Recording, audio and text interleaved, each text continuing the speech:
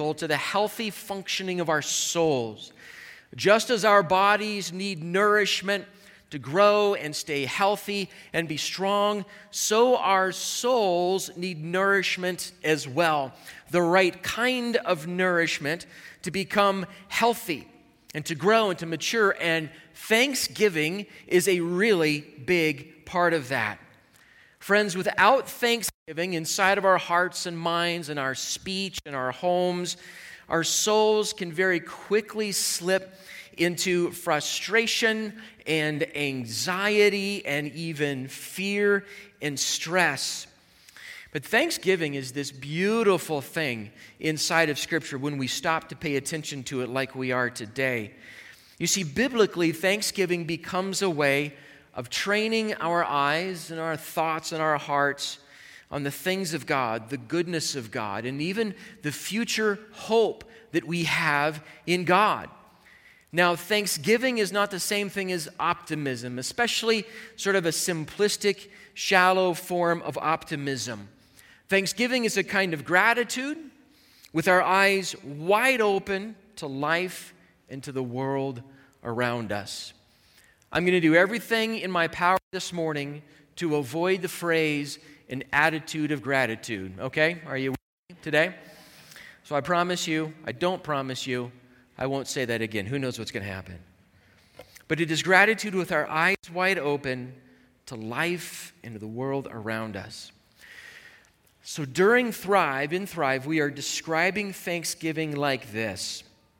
It is a proper attitude toward God and receiving what He provides. A proper attitude for God and who He is and what He has done, and then this proper attitude applied toward receiving the gifts that God provides us.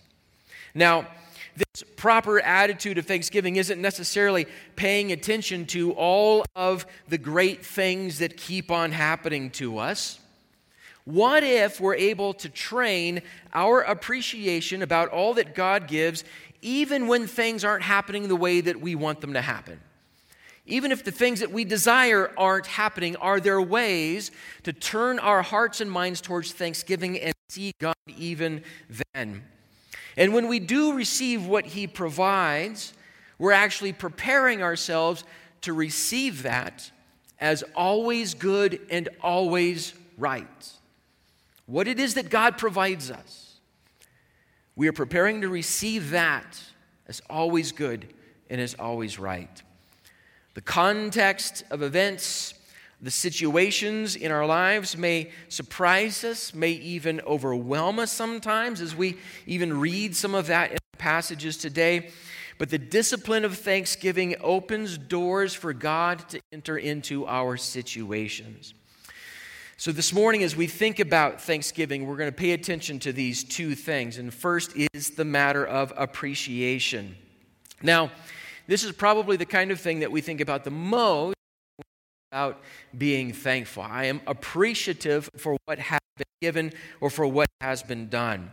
So what is there to appreciate in life? From the big things to the small things, we learn that we actually should build a discipline of appreciation for all that is going on, for all that God does.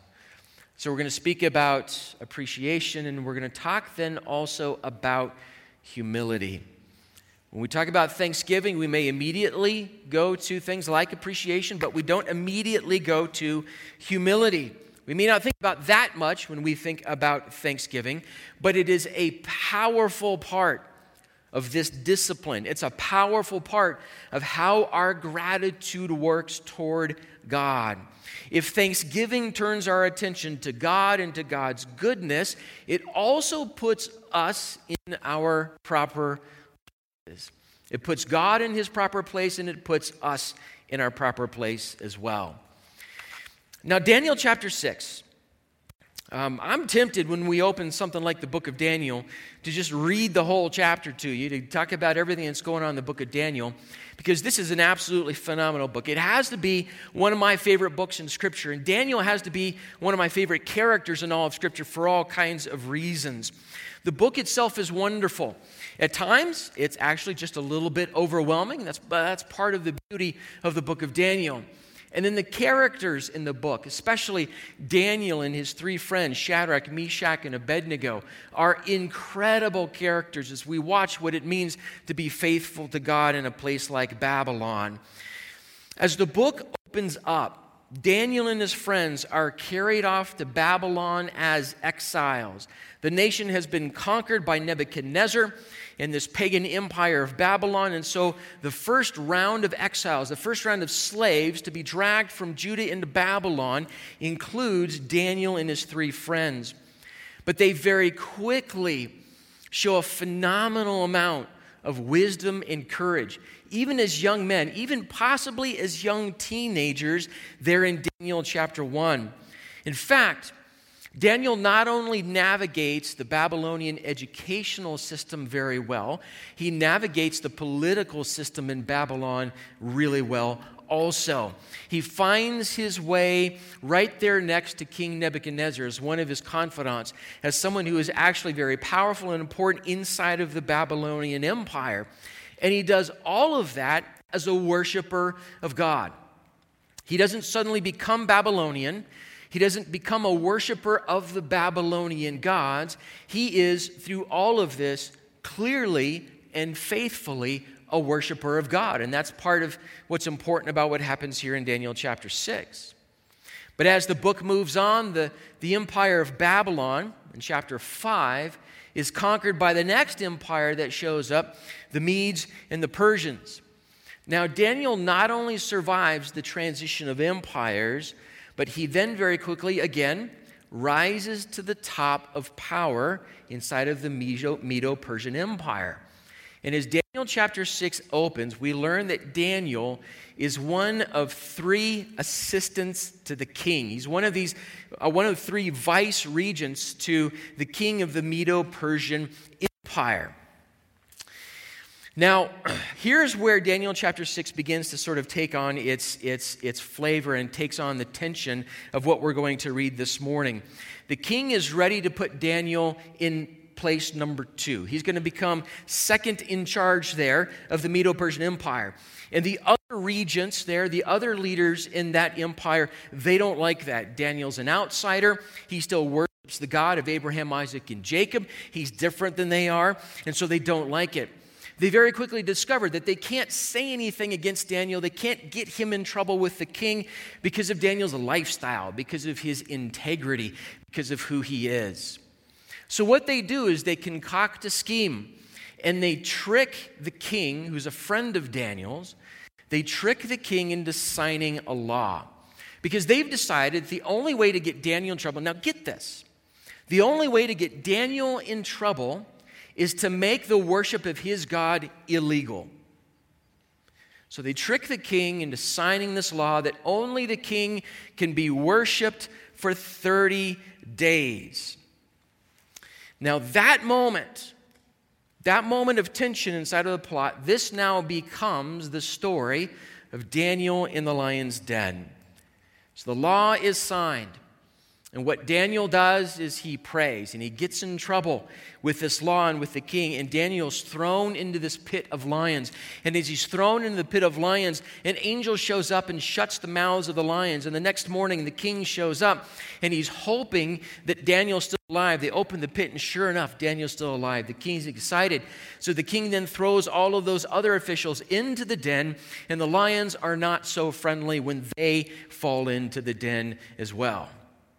But before all of that happens, here's what Daniel does. And I want to read this passage in Daniel chapter 6, verses 10 and 11. And here's how it goes. When Daniel knew that the document had been signed, he went to his house where he had windows in his upper chamber open toward Jerusalem. He got down on his knees 3 times a day and prayed, gave thanks before his God as he had done previously. Then these men came by agreement and found Daniel making petition and plea before his God. When Daniel knew that law had been signed by the king, his officials had tricked the Medo-Persian king, the law is signed, Daniel knows it. This is important because it's not just that Daniel didn't know because it happened that morning. News travels slowly when there's no internet and Twitter and Facebook. So he just didn't know for sure, but he goes ahead and does what he does anyway. It just so happens that they catch him praying. He knew it. He knew it had been signed.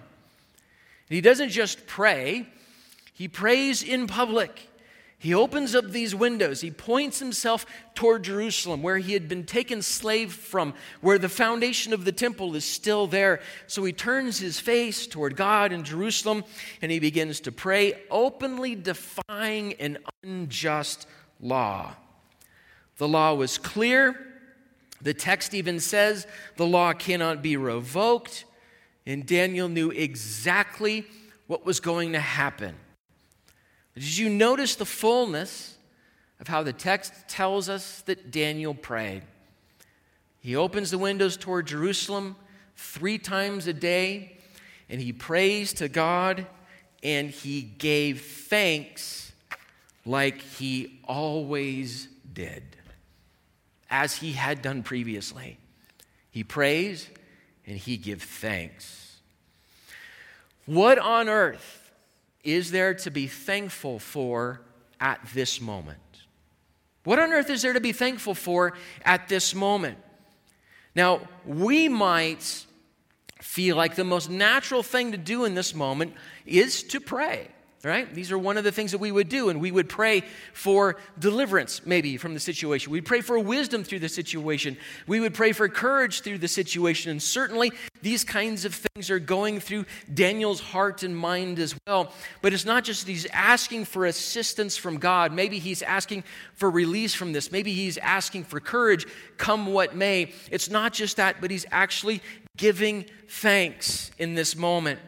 And the example is extreme because this is actually a life and death moment that Daniel faces.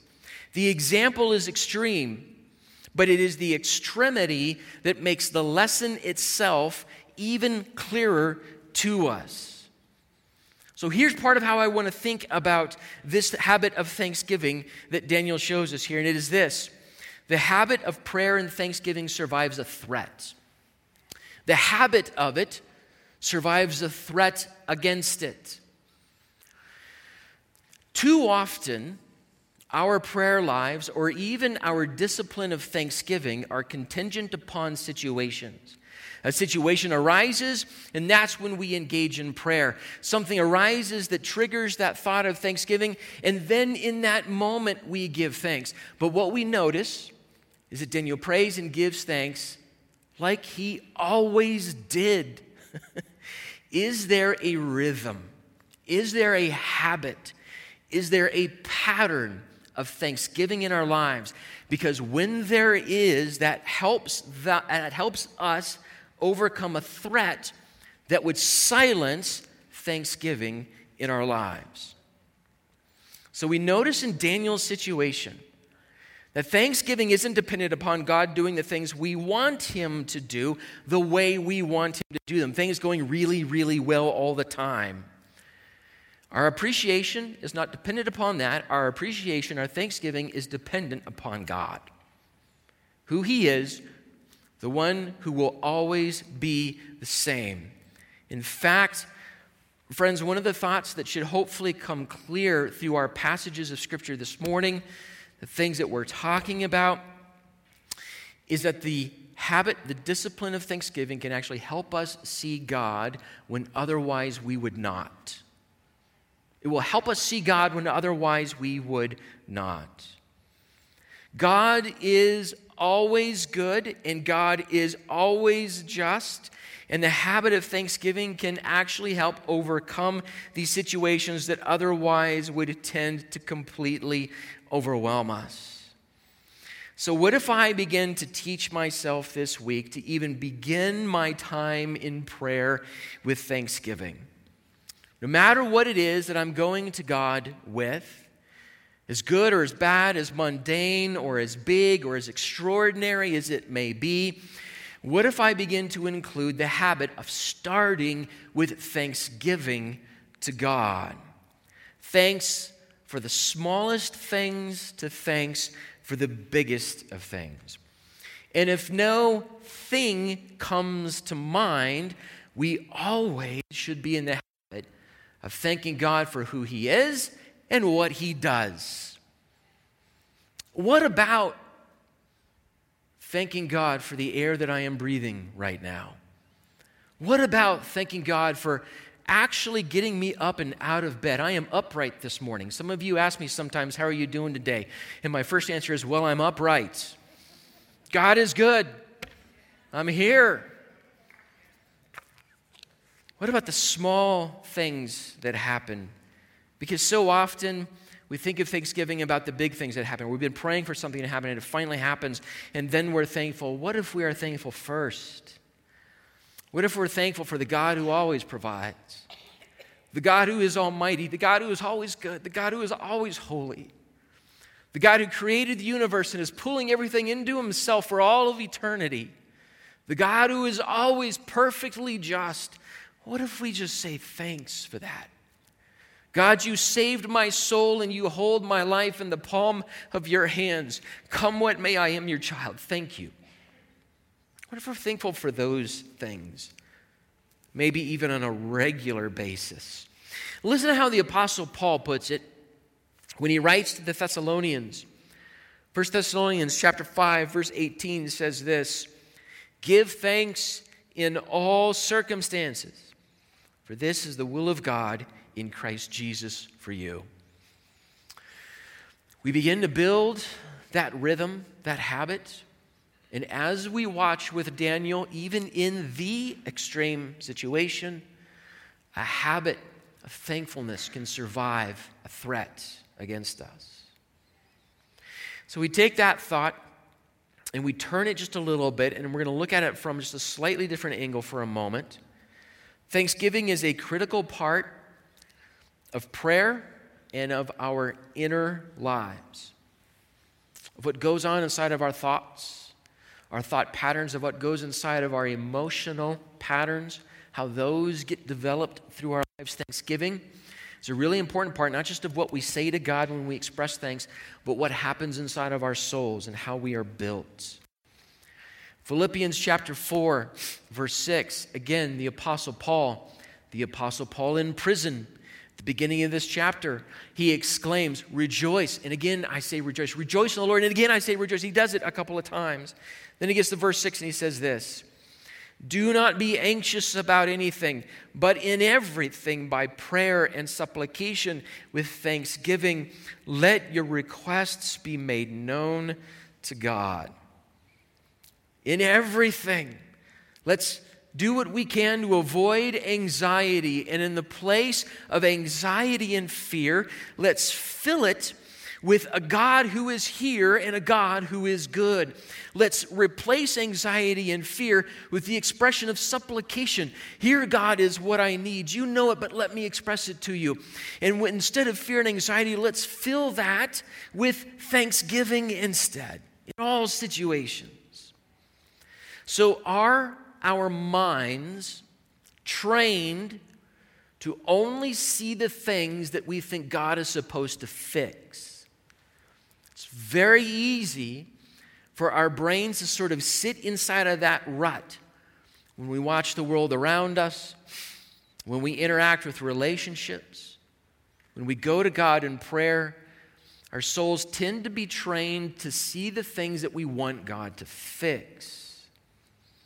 But are our minds trained to also see the things for which we should be thankful? We're pulling ourselves out of one rut and we're creating a different habit. We're creating a different pattern of thanksgiving. So here's part of what Paul is telling us there in Philippians chapter 4, verse 6. Learn to pray with a thankful heart. Whatever it is that we bring before the Lord, we train ourselves to thank Him. So is there frustration in marriage and family? Train yourself. We should train ourselves that when we go to God in prayer with those things, to include thanksgiving for everything that we can think of. Is there frustration in career? Is there frustration in education? Is there frustration culturally? As we bring those things to God in prayer, we learn to pray with a thankful heart, to think of all those things for which we should be thankful, even as we bring our supplication before God. This is something powerful about the pattern of thanksgiving. Thankfulness does not ignore our realities, but it fills them with the presence of God. We're not saying, pretend like those struggles don't exist. What Paul is saying, sitting in prison, is take every one of those things before God and fill it with the presence of God through thanksgiving. See, this is part of the power of the discipline of thanksgiving inside of Scripture. So there is a connection biblically, there's a connection spiritually between our discipline of thanksgiving, of God's glory and His presence in our lives, and then with humility, putting us in our right place in the world. Turn with me to 2 Corinthians chapter 4. As Daniel chapter 6 is a powerful story, and there's a lot going on there, 2 Corinthians chapter 4 is a rich passage of Scripture. The longer passage here in the chapter is a powerful reminder from the Apostle Paul about God's continual work inside of His people. And he uses these powerful images in this chapter. I don't know if you know this or not, but you and I are broken things. You and I are broken vessels. We are cracked. We are not perfect. But God's work inside of cracked and broken vessels is a renewing power and a growing spiritual dynamic inside of our lives. So here's part of what the Apostle Paul says in chapter 4. Let's begin in verse 7. Let's read verse 7. 2 Corinthians 4 verse 7 says this. But we have this treasure in jars of clay to show that the surpassing power belongs to God and not to us. This is why we have the power of God inside of these broken lives, is so that the surpassing power of God may be seen more and more. God's people, the image is that we're jars of clay. We're cracked and we're imperfect things. He is holy and perfect and divine. And God has ordained it such that He fills these broken clay jars with His perfect divine presence.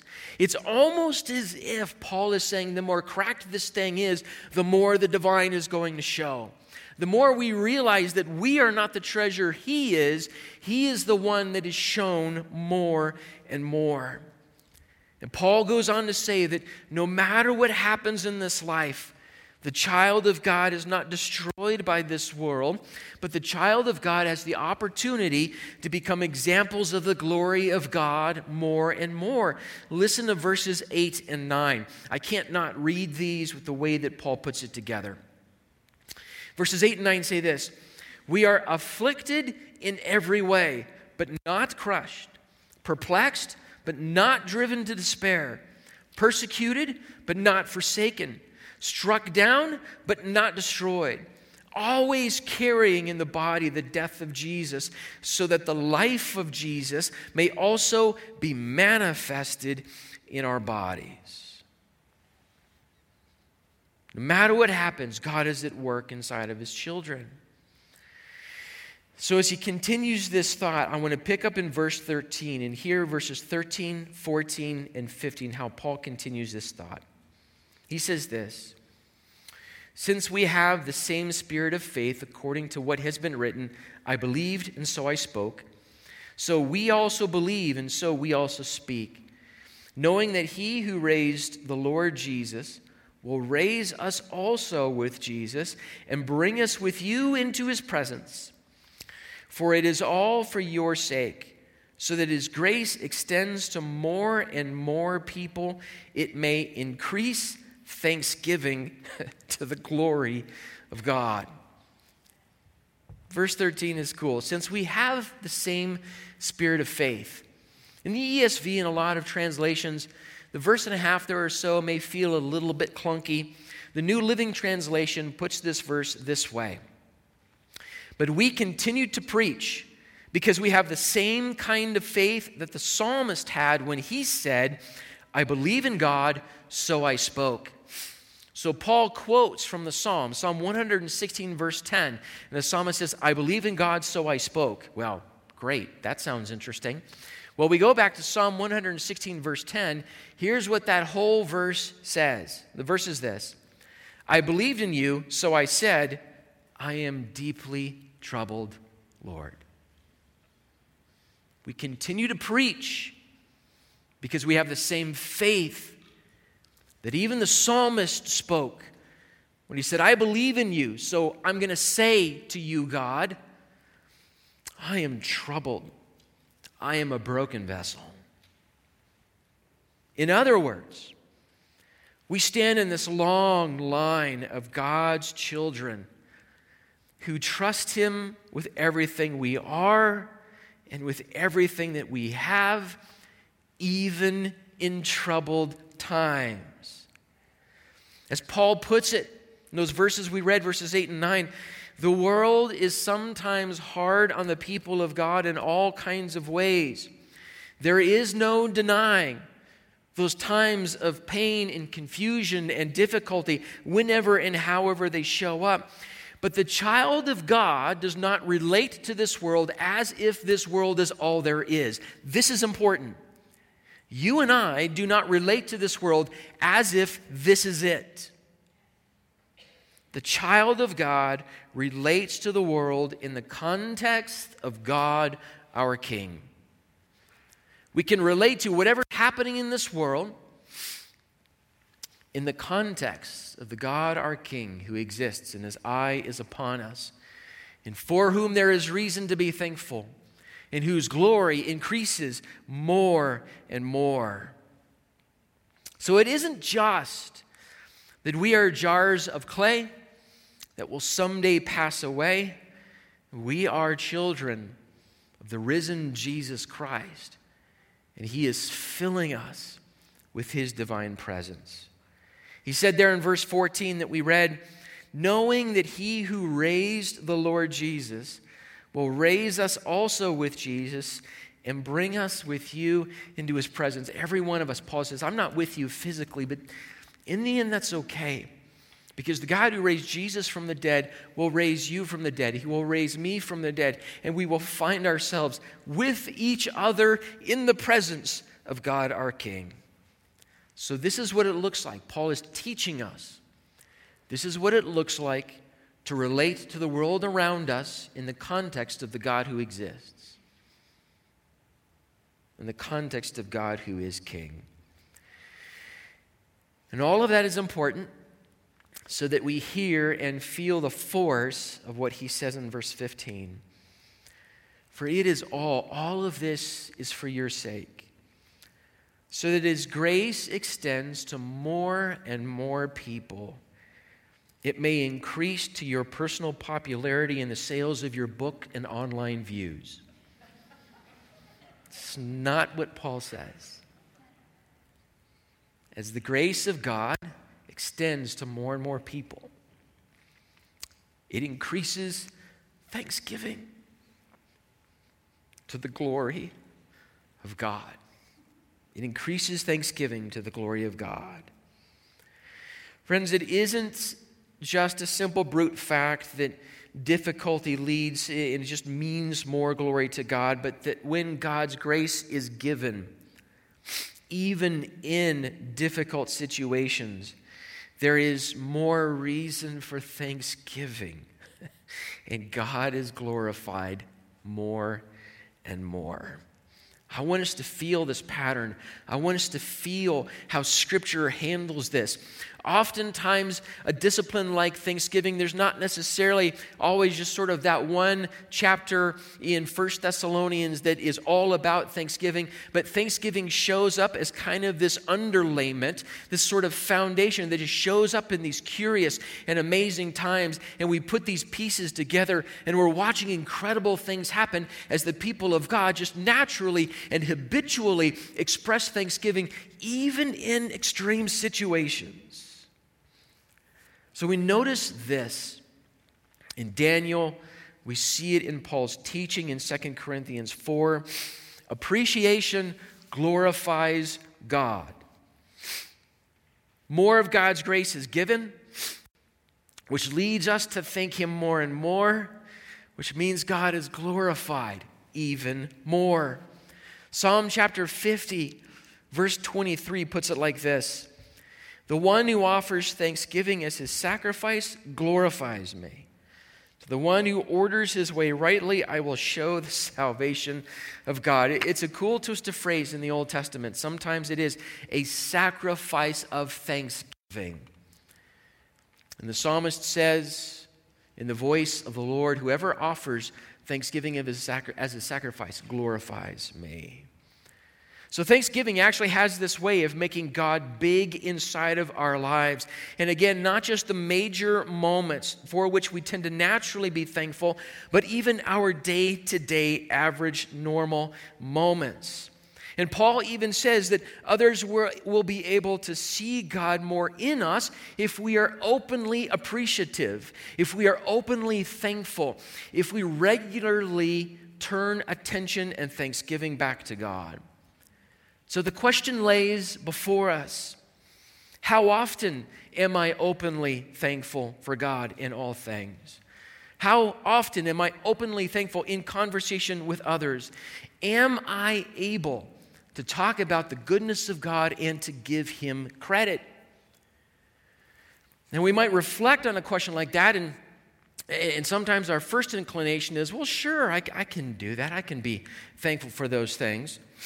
But I have been around the sun a few times, and I've done this for a little while as a pastor, and it is true. You know, Phil is still, in my head, about 22 years old, and he says he's known me for over 20 years. I'm thinking, man, I'm an old dude now.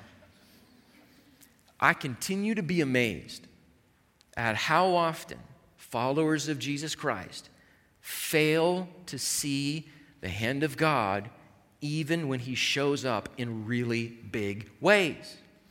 I continue to be surprised by that. And I'll tell you why that happens. They're not in the habit of thanksgiving even on a daily basis. The small things are not reason to give thanks to God. The medium things are not a reason to give thanks to God. And in fact, I hear this in conversation sometimes: when this happens, I will be thankful to God for what He does. And then when that happens, do you think they're thankful to God? They're not. Because the habit they have built in their lives is to turn in upon themselves and not to turn out toward God in thanksgiving. So this is important. And this is why in Thrive, as we speak of thanksgiving, we actually use the idea of humility.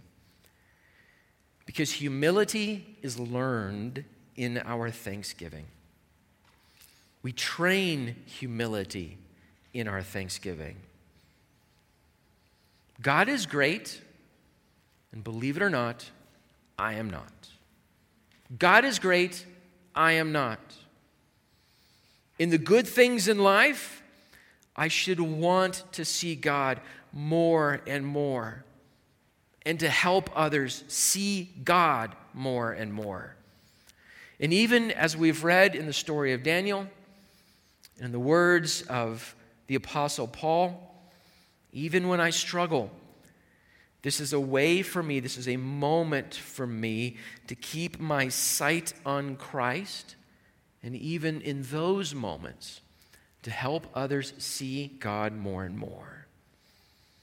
So humility is learned, or humility is trained in our thanksgiving. Let's flip that thought upside down and look at it from the other direction.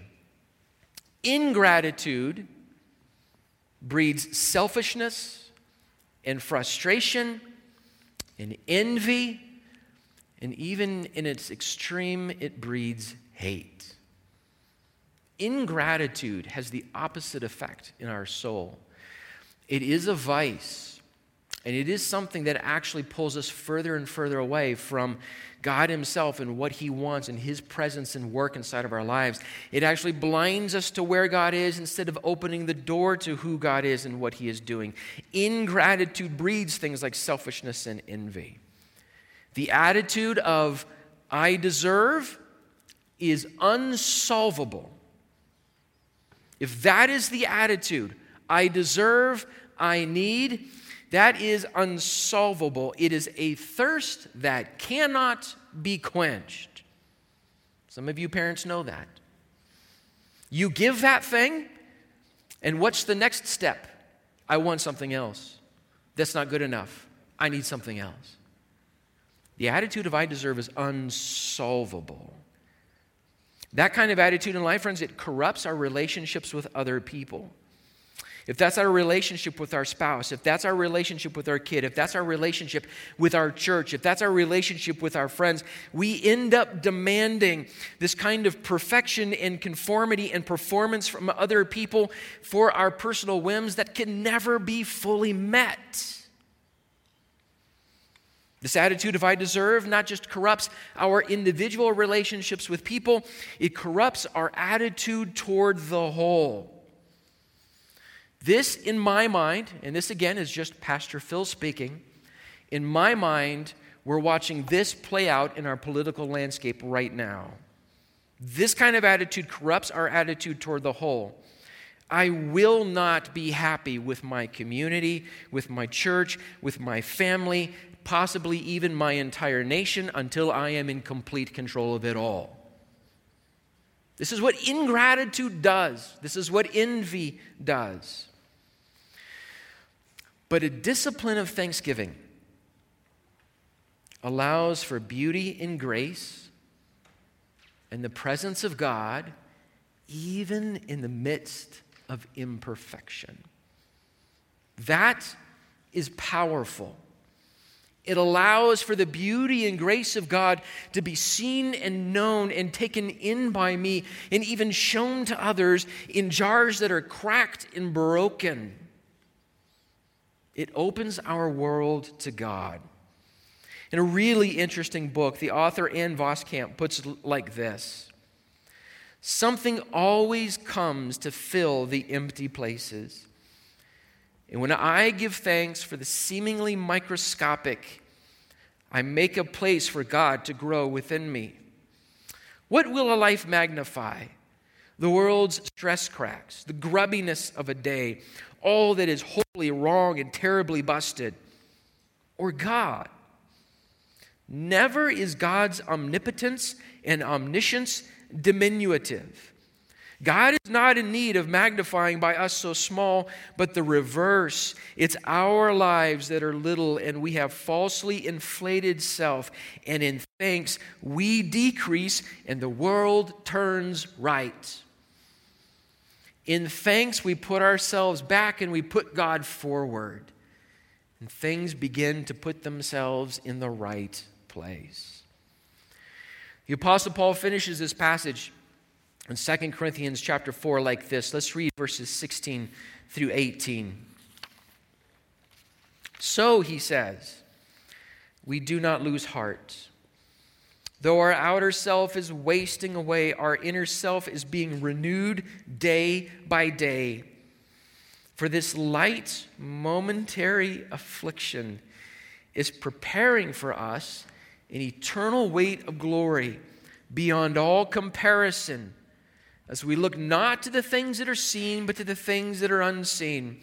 For the things that are seen are transient, but the things that are unseen are eternal. This last section is almost like a thanksgiving in and of itself. Things are not perfect here.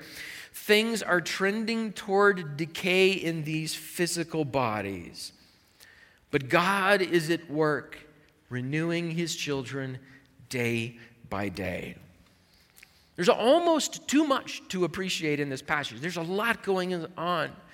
There's a lot to meditate on. There's a lot to allow to form and shape our vision of God in life with Him.